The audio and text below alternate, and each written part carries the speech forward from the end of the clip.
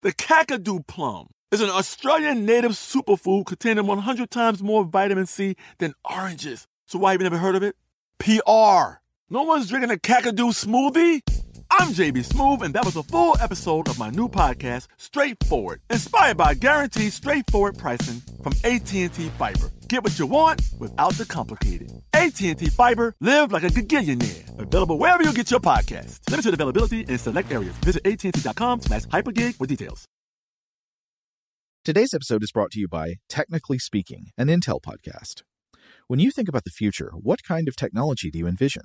Whatever the future holds, artificial intelligence will undoubtedly be at the heart of it all.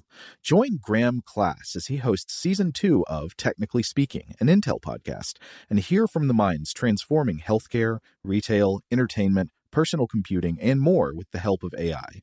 Tune in every other Tuesday and explore the latest technology that's changing our world today and creating a more accessible tomorrow.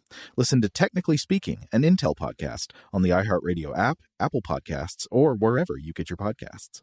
This episode is brought to you by Navy Federal Credit Union. At Navy Federal, it's been the mission to help the military community for over 90 years. And not just help them, but do everything to make sure they not only grow, but flourish. That's why Navy Federal Credit Union has all kinds of great savings and investment options like share certificates with sky-high rates. So don't hesitate. Start growing your finances today with a variety of savings and investment options. Navy Federal Credit Union. Our members are the mission. Savings products insured by NCUA. Investment products are not insured, not obligations of Navy Federal and may lose value.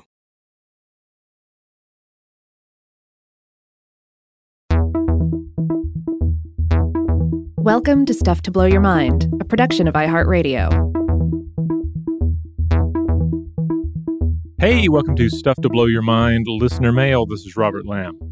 And this is Joe McCormick, and it's Monday, the day of each week that we read back messages from the Stuff to Blow Your Mind mailbag. If you are a listener to the show and you've never gotten in touch before, why not give it a try?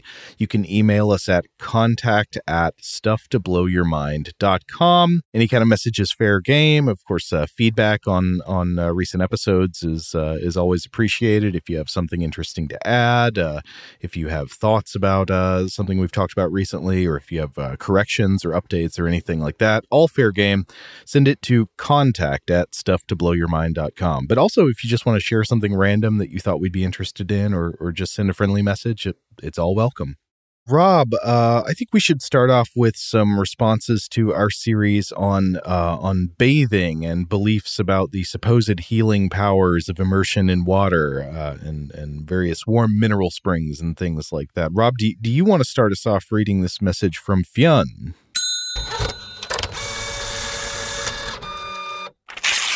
Sure. Fionn writes, "Hi, folks. Really enjoyed the episode on the cultures around bathing, and I'm looking forward to the rest of the series. I thought it would be interesting that fatigue was mentioned as something the ancient Romans believed could be helped by bathing, as I deal with chronic fatigue and always find starting my day with a hot shower boosts my energy. I think this is by virtue of relaxing my muscles and putting me in a good mood, and ties in with the idea of the full body experience being an important aspect of this episode's topic." Well, yeah, on that note, I don't have to contend with chronic fatigue, but I do find that a nice hot shower is definitely a boost. Regardless of what part of the day I happen to take the shower in. Like sometimes I'll take it first thing in the morning, sometimes later. Sometimes, I'll take two. Sometimes I'll take one at the gym, one at the house, that sort of thing. Always like realigns the neurons in my experience. I was going to say exactly the same thing. Even without chronic fatigue, I find it is a hot shower is kind of a crucial part of my wake up routine.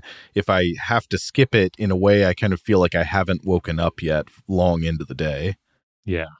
They continue here. Relating to cold water, my strongest experience would be taking part in the Christmas swim, going into the sea on Christmas morning with a few hundred others. There is always an intensely joyful social atmosphere and much talk of kickstarting the immune system. I suspect the therapeutic aspect here is the catharsis of collectively doing something that is a bit absurd, and of course, getting cozy afterwards is very satisfying. Yeah, as we discussed in the episodes, while it seems there are some isolated cases like chronic lead poisoning where bathing probably does have a direct mechanism for healing. In most cases, perceived health benefits from bathing are more likely psychological, based in either the placebo effect or in just, relaxation and positive effects on mood, though that's not to discount these effects because psychological benefits can be surprisingly powerful, even to how you feel in the body. Yeah, the cold tub and the cold dip is, of course, a part of different sauna and spa cultures. I know there's a Korean sauna that I have gone to in the past here in the Atlanta area, and they have a cold tub amid their hot tubs, and I would see people do the full immersion in the cold tub, and it's just too cold for me. I think I got down up to my neck in it once for maybe half a second, but that's the most I could do. Too shocking for my system. And of course, you see various training videos of athletes doing the not only a cold bath, but like an ice bath as part of their, post-workout regime. I haven't researched that at all to know if that's something that's helpful with sore muscles and so forth. But if nothing else, it definitely looks like they're getting a shock to the system. Mm-hmm. Okay, more from the message. This episode also got me thinking about scenes of bathing in Irish folklore stories I've read recently, namely Lady Gregory's translations from the early 1900s. There are regular occurrences of heroes being healed miraculously in baths with healing herbs. Could this be considered tea? And often by bathing in broth. Bath and broth. I assume that means like a meat broth. Yeah. I'm imagining the feeling now, a little bit of gelatin clinging to your skin all over your body. Well, I mean, I've often seen it recommended that if you have itchy skin, you might put some oats in the bath with you. So there's a thin line between culinary preparation and just a good bath, I guess. Anyway, the message continues. Immediate access to fresh bathing water also seemed important in these stories for greeting guests, and a great moment is when Cuchulainn arrives somewhere in his godly fury, the warp spasm. To avoid Cuchulainn's wrath, his hosts put out 3 baths of cold water to literally quench his anger. When he gets into the first bath, all the water is immediately evaporated. The second boils over, and finally in the third bath, he can cool down and relax. Oh man, I don't remember encountering this in our past look at Cuchulainn, but I love this. This is almost like a Looney Tunes level of trying to cool down the hot anger of Cuchulainn. Oh, it's also like a warp spasm version of the 3 bears. Like the first 2 beds aren't comfortable enough. The last one finally works. All right, and finally, they turn to Weird House. On Weird House Cinema Note, over the last few days, I had a bunch of older episodes on for some background listening, and during one film about giant fighting robots, a character used some kind of medical spray. I think it was in Robot Jox, but it may have been a different giant robot picture. Anyway, you were wondering where you had seen this medical spray before, thinking perhaps it was in a video game. I was pretty sure it was in a Metal Gear Solid game, and indeed, after checking the wiki, the healing spray item appeared in MGSV, but also, quote, resembles the first aid spray from the Resident Evil series. Now, at the end of this email, all I can think of is magical healing bath in a can. Thanks again for the great episodes. All the best. Well, thank you, Fionn. I was definitely thinking of the healing spray from Resident Evil when I put this together. I think I specifically would have been thinking about Resident Evil 4. I don't know, like a zombie bites a chunk out of your neck, and the way you get better is you take an aerosol can and spray yourself. There's some other game that I played or replayed recently that in retrospect also had this. Maybe it was XCOM. I have this vague memory of some sort of floating robot coming over and like hosing down a character with some sort of a spray to heal them up. I feel like it would make more sense if what you were being sprayed with was like nanobots, like the ones from Jason X that go in and repair all your tissue. I don't know exactly how just the regular spray works. It's disinfectant, I suppose. Yeah. All right, on to the next message about the washing of the waters. This is from Sean. And this one calls back to something we addressed in one of the episodes where at one of the warm springs in Ireland where there was allegedly a healing property, there was a source, Rob, you were talking about, that said people would like gather up a worm that lived in this spring, and the worm would be like in a cloth, and then they would rub that cloth on their eyes. And then the source also said people didn't leave the cloth hanging on a shrub nearby because there wasn't a saint associated with the spring. And we were mighty confused by this. We were like, wait, is it saying that they didn't leave a cloth because like a saint wasn't there to make them be altruistic or something? But Sean helps clear this up.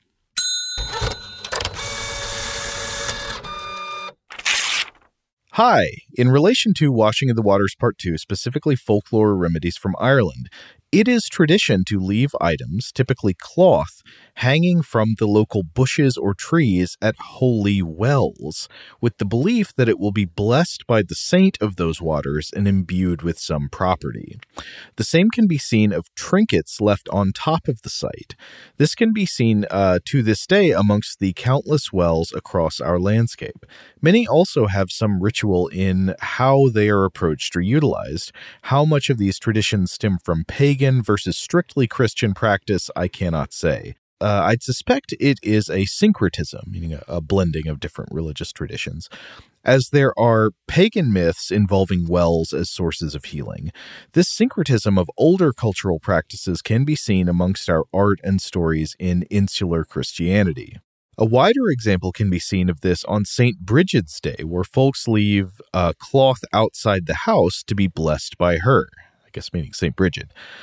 She is one of our 3 national saints alongside Colmcille, I think that might also be known as Columba, and Patrick, and typically is associated with protection and healing. I'm not so sure what the whole idea is regarding application of a worm in a soaked cloth onto the eye. A weak argument can be made that general health improvements could be made from cleaning wounds with fresh water sources filtered by the rocks under the ground, or potentially the composition of the water having some effect, but I'd tend towards placebos. One example, in which I cannot speak to the veracity of the claim, involves... I'll try to say this, Tobair na Nialt, i.e. the well at Glyn na Nialt.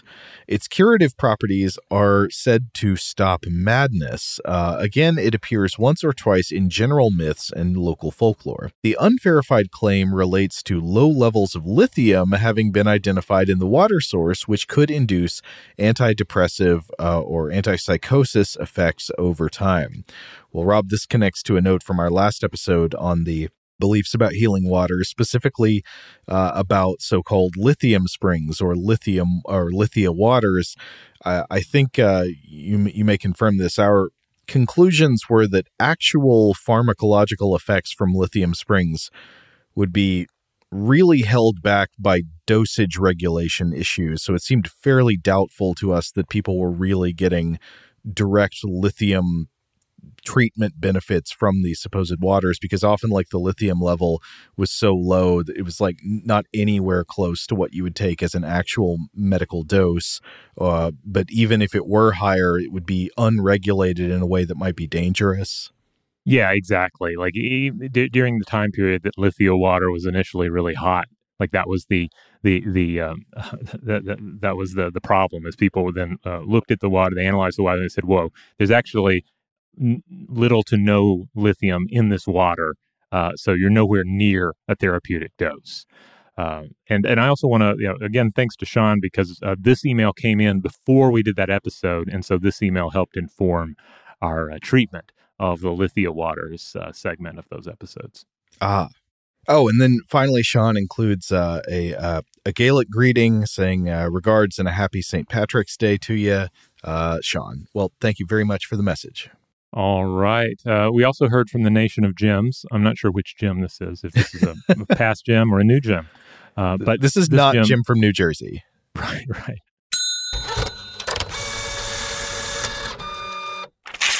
This Jim says, "Hey guys, I'm enjoying the Washing of the Waters series. Rob, as a fellow swimmer, do you find the quiet and peacefulness of the water muffling the outside world to allow your mind to enter a contemplative state? I enjoy swimming for the physical exercise, but part of me enjoys the time I have to reflect and muse on what is going on in my day-to-day life. Thanks, Jim." Well, that's a great question. I may have touched base on this a little bit in the past, but when I'm swimming, I'm generally doing one of two things. Either I'm structuring my thoughts so as to keep track of what lane I'm on. Like on this lane, I'm only going to think about Alien, and then the second lap, I'm only going to think about Aliens, and then Alien 3, etc. That seems to work. Or I'll do like a top 5 of something, just to do things in chunks of 5. Mm-hmm. But other times I will sort of think structurally about something I'm putting together, like for the podcast or whatever, or some kind of like personal project or something. And I find that really rewarding. So there is something about the water muffling and so forth. There's still a lot to distract one if you let it distract you, in my experience, in like a YMCA pool, because you can still let those, negative outside thoughts in. You can let yourself get discouraged or frustrated with people and situations around you, even in the immediate vicinity. So it's, I don't know, I think about the experience of being like a lap swimmer a lot. Like it's a bunch of people literally in their own lane doing their own thing. And sometimes I worry that it's not, it's not social enough. Like it's not, there should be some sort of like built-in way that we're communicating with each other instead of just doing our own things and maybe eyeing each other less communally, But yeah, I guess the water muffling is part of it. Like you're literally submerging yourself into this altered state of sensory perception. I think this is why people have a lot of thoughts in the shower also. It is not just that they are, for the moment, away from all their other tasks and devices and media sources and stuff, so they're alone with their own thoughts. But it's also, I think, the noise of the shower, like the shower water coming down creates a white noise environment that helps you sort of like let your thoughts wander. I find that snorkeling can be even more relaxing. Snorkeling can also be, like, for me anyway, it can be kind of like high engagement, especially if I'm snorkeling in a place that I haven't been to before, the water's really cold. But if I'm like comfortable in a snorkeling environment and there's some interesting stuff to look at, that's really nice in my experience, because you get that, like, part of it is not only the muffling of the water, but also the rhythmic breathing, sound of your own breath through the snorkel is really calming in a way that, rhythmic breathing for lap swimming isn't. Shout out to Astepro for sponsoring this episode and providing us with free samples. Rob, as the local host with allergies here, they sent you some of their nasal spray to treat your allergies. What was your experience like? Yeah, that's right. I always wrestle with the pollen a bit when it rolls in during the spring, so they sent me the little nasal spray. I tried out the product, and yeah, it sure did help me get on top of my symptoms for the day. And it's so fast-acting, it was already kicking in before I left the house. Astepro is a first-of-its-kind nasal allergy spray. It's the fastest 24-hour over-the-counter allergy spray. It starts working in 30 minutes, while other allergy sprays take hours. Astepro is the first and only 24-hour steroid-free allergy spray. Astepro delivers full prescription-strength indoor and outdoor allergy relief from nasal congestion, runny and itchy nose, and sneezing. Get fast-acting nasal allergy symptom relief with Astepro. Go to asteproallergy.com for a discount so you can get Astepro and go today. ASTEPRO allergy.com. Astepro and go. Use as directed for relief of nasal congestion, runny nose, sneezing, and itchy nose due to allergies. Today's episode is brought to you by eBay. eBay Motors is here for the ride. Remember when you first saw the potential? And then, through some elbow grease, fresh installs, and a whole lot of love, you transformed 100,000 miles and a body full of rust into a drive that's all your own. Look to your left. Look to your right. It's official. No one's got a ride like this. There's nothing else that sounds like, feels like, or looks like the set of wheels in your garage. With over 122 million parts, you can make sure your number one ride or die stays running smoothly, so there's no limit to how far you can take it. Brake kits, turbochargers, engines, exhaust kits, roof racks, LED headlights, bumpers, whatever your baby needs, eBay Motors has it. And with eBay Guaranteed Fit, it's guaranteed to fit your ride the first time, every time, or your money back. Plus, at these prices, well, you're burning rubber, not cash. Keep your ride or die alive at ebaymotors.com. Eligible items only. Exclusions apply. Xfinity has free premium networks for everyone this month, no matter what kind of entertainment you love. Addicted to true crime? Catch killer cases and more spine-tingling shows on A&E Crime Central. Crave adventure? Explore Asian action movies on Hi-YAH. Searching for something extreme? Check out skating, snowboarding, and more on Fuel TV Plus, the global home of action sports. And find crowd-pleasing bops on iHeartRadio's Hit Nation playlist. There's new free shows and movies to love every week. Say free this week in your Xfinity voice remote.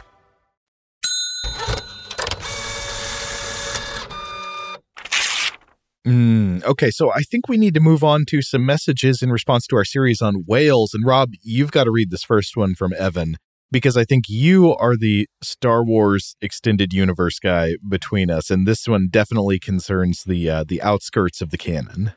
Okay, all right. Evan writes in and says, "Hi, Rob and Joe. Love the show. Me and my wife have been listening for a long time. Keep up the amazing work. Related to the idea of whale barnacle armor, I was wondering if anyone else mentioned that Darth Bane, who lived about 1,000 years before the films, at one point chose to allow himself to be covered with obelisks, an insect or crustacean-like creature. Joe, are you familiar with Darth Bane? Not at all. I assumed you would be. Well, it's not a story the Jedi would tell you. Anyway, Evan continues. Their tough shells provided him with lightsaber and blaster-proof armor, allowing him to take a purely offensive fighting style, as well as pain and a chemical that boosted his connection to the dark side, and they mention his terrifying appearance. It was not without downsides. They shortened his life and nearly killed him while he needed the insects removed. He also needed to wear special armor to keep them from spreading and covering his face, hands, etc. Looking like a monster also limited his ability to appear in public and maintain his budding empire. The details can be found in the great Bane trilogy books by Drew Karpyshyn, which are wonderfully read with exceptional voice acting and sound effects in the official audiobooks as well. Me and my wife listened to it on Libby. We are a Libby household as well. Great way to get your digital and audio library books. You could ask about it at your local library, as your card number will be needed. I attached a few images for fun. Okay, one's an illustration and one is a costume at a con or something. The illustration, we got like a major evil-looking bald boy who's got some kind of pyramid floating in his hand and a red lightsaber. And yes, he does appear to be encrusted with some kind of gunk, almost barnacle-like, in fact. Yeah, this is an interesting approach to bioarmor, which, of course, brings to mind something from Children of Dune. I don't want to spoil anything for anyone out there who hasn't gone that far in the Dune series.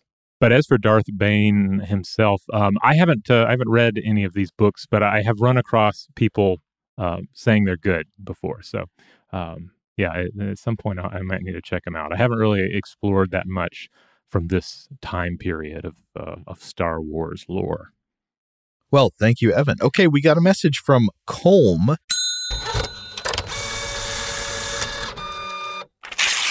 Colm says, "Hey guys, just a quick one-liner. Check out this story below. Good timing with the gray whale episodes."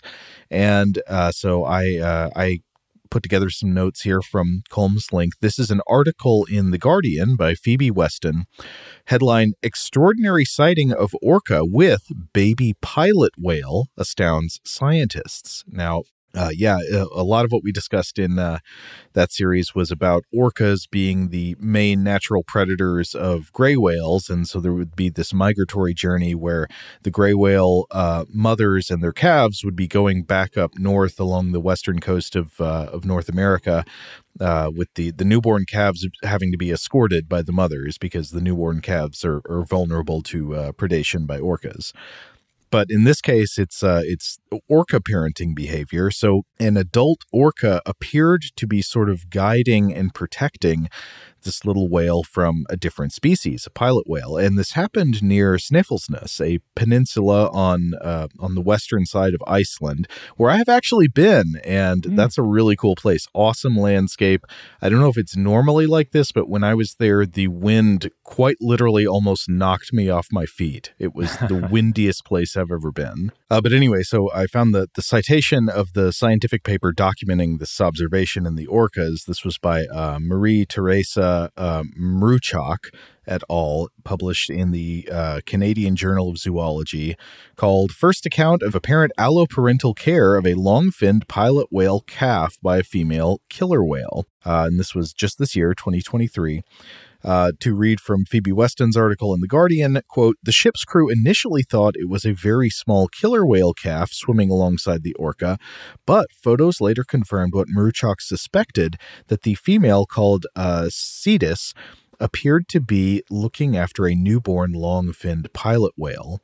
And then a different quote from the article. Although this is the first time this behavior, called interspecific alloparenting, has been observed in orcas, it has been seen in other cetacean species. Short-beaked common dolphins, common bottlenoses, Indian Ocean humpbacks, and Indo-Pacific humpbacks have all been observed looking after the young of other species. Well, that is very interesting. Also, definitely a different side to see after thinking about the predatory capacity of the orca is almost exclusively for several episodes there. It's very interesting, and not to anthropomorphize too much, but I will say heartwarming. Yeah, I think if nothing else, it does just remind us that orcas are complex creatures, intelligent creatures with a lot going on, and that we shouldn't be too quick to dismiss them as one thing or another.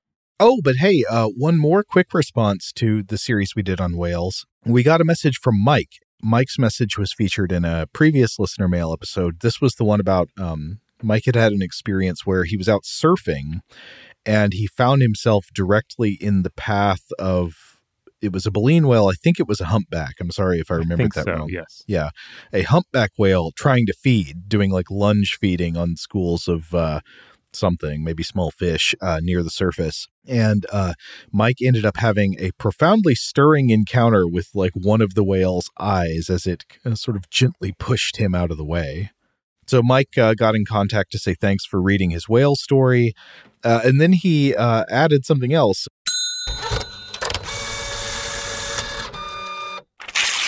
Just to summarize, he said his work involves some connection to generative AI.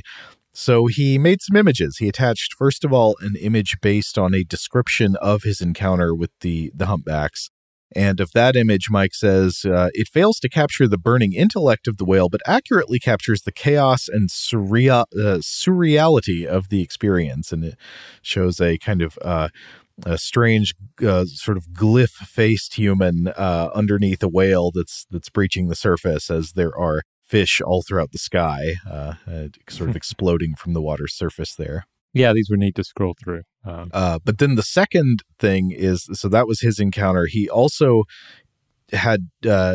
generated a bunch of images for movie posters for a film concept that is not a real movie. It's one Mike dreamed up, and that concept is scanner whales. That's very good. Yeah, there might be something to that. The scanner whale posters have a very 70s look. I really like them. And one of them shows what appears to be like a whale with a sort of X-ray image where you're looking at, I guess it's skeleton, but it's not a whale skeleton. It looks like sort of a combination of a whale skeleton with like a deflated basketball, or maybe like a car that's been in an accident and is all crunched up. It's very interesting.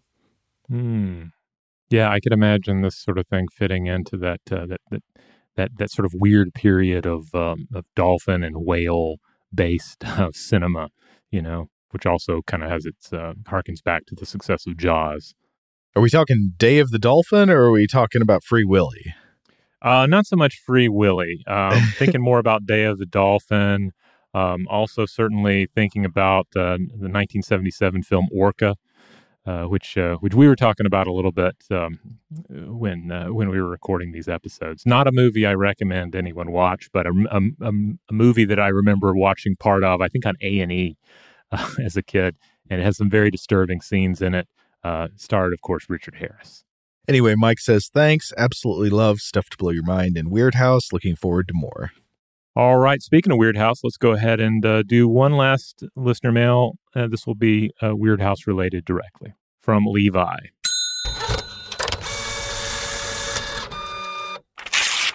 Levi writes, hello, guys. A recent backpacking trip to the Red River Gorge had me binging all my podcasts, but I was gleefully surprised to listen to your latest Weird House Cinema episode, which is quickly becoming my favorite podcast. Growing up, my dad was our media curator, and as a result, we watched all the great classic sci-fi movies, campy westerns, The Twilight Zone, etc. Somewhere in the mix was this story that absolutely enthralled me as a child about a man who starts shrinking and goes on incredible adventures in his embiggening home. Mm-hmm. I had vivid memories of a tiny man fighting off a basement creature with a needle spear. But I always assumed this was an episode of The Twilight Zone. Over the years, whenever I thought about it, I would pull out my box set of the show and try to find that lost episode to no avail. Just last week, a video from the YouTube channel Corridor Crew pulled a scene from a movie to react to, and lo and behold, it was The Incredible Shrinking Man. I was instantly nostalgic and so relieved to find the source of those black and white memories. So you can likely imagine the sheer delight when I discovered that you fellas had given this movie the Weird House Deep Dive treatment only days after I was reminded of how much it inspired me as a boy. Also, to Joe's comment about wanting to see water portrayed as dangerous at miniature scale, another bit of childhood sci-fi nostalgia finds me recalling a book in the Danny Dunn series, Danny Dunn and the Smallifying Machine, in which there is a lot of talk about being careful not to lean against water droplets for fear of breaking the surface tension, falling in, and becoming trapped. Wonderful job as always. Wonderful movie. Thanks so much for all your hard work, guys. Levi. Oh, thanks, Levi. That's exactly what I was talking about. I feel like I got to go back and read this book. I've never even heard of it. Yeah, this is like a series of young reader books from, judging by the title, the cover page, I'm thinking 70s or 80s. Looks like it. There's a bunch of, there's a picture of a kid's face. He looks a little like Alfred E. Newman. I don't think he's supposed to. And then there's like a giant grasshopper and, kids playing all around it. Well, I've looked it up now. There are 15 books in the Danny Dunn series, and Danny Dunn and the Smallifying Machine is actually from 1969, though that cover I was looking at, of course, certainly could be from subsequent decades. But yeah, this is a whole series I don't know anything about. Amazing. All right. Well, we're going to go ahead and close things out here, but we'd love to hear from everyone out there. If you have thoughts on baths, swimming, whales, smallifying machines, and shrinking movies. If you have comments or feedback on past episodes, current episodes, future episodes of Stuff to Blow Your Mind, of The Artifact, The Monster Fact, or, of course, episodes of Weird House Cinema, write in. We would love to hear from you. Well, I'm sure we mentioned this in our two most recent Weird House episodes, but definitely write in about your favorite shrink movies. What shrink movies are we missing out on? Yeah, there are plenty of great ones. It just depends on how small do you want to go. I don't know if they'll ever top the Simpsons Treehouse of Horror with Lisa and the Tooth, but there's a lot of room to explore. Mm-hmm. Okay. Huge thanks, as always, to our audio producer, JJ Posway. If you would like to get in touch with us with feedback on this episode or any other, to suggest a topic for the future, or just to say hello, you can email us at contact@stufftoblowyourmind.com.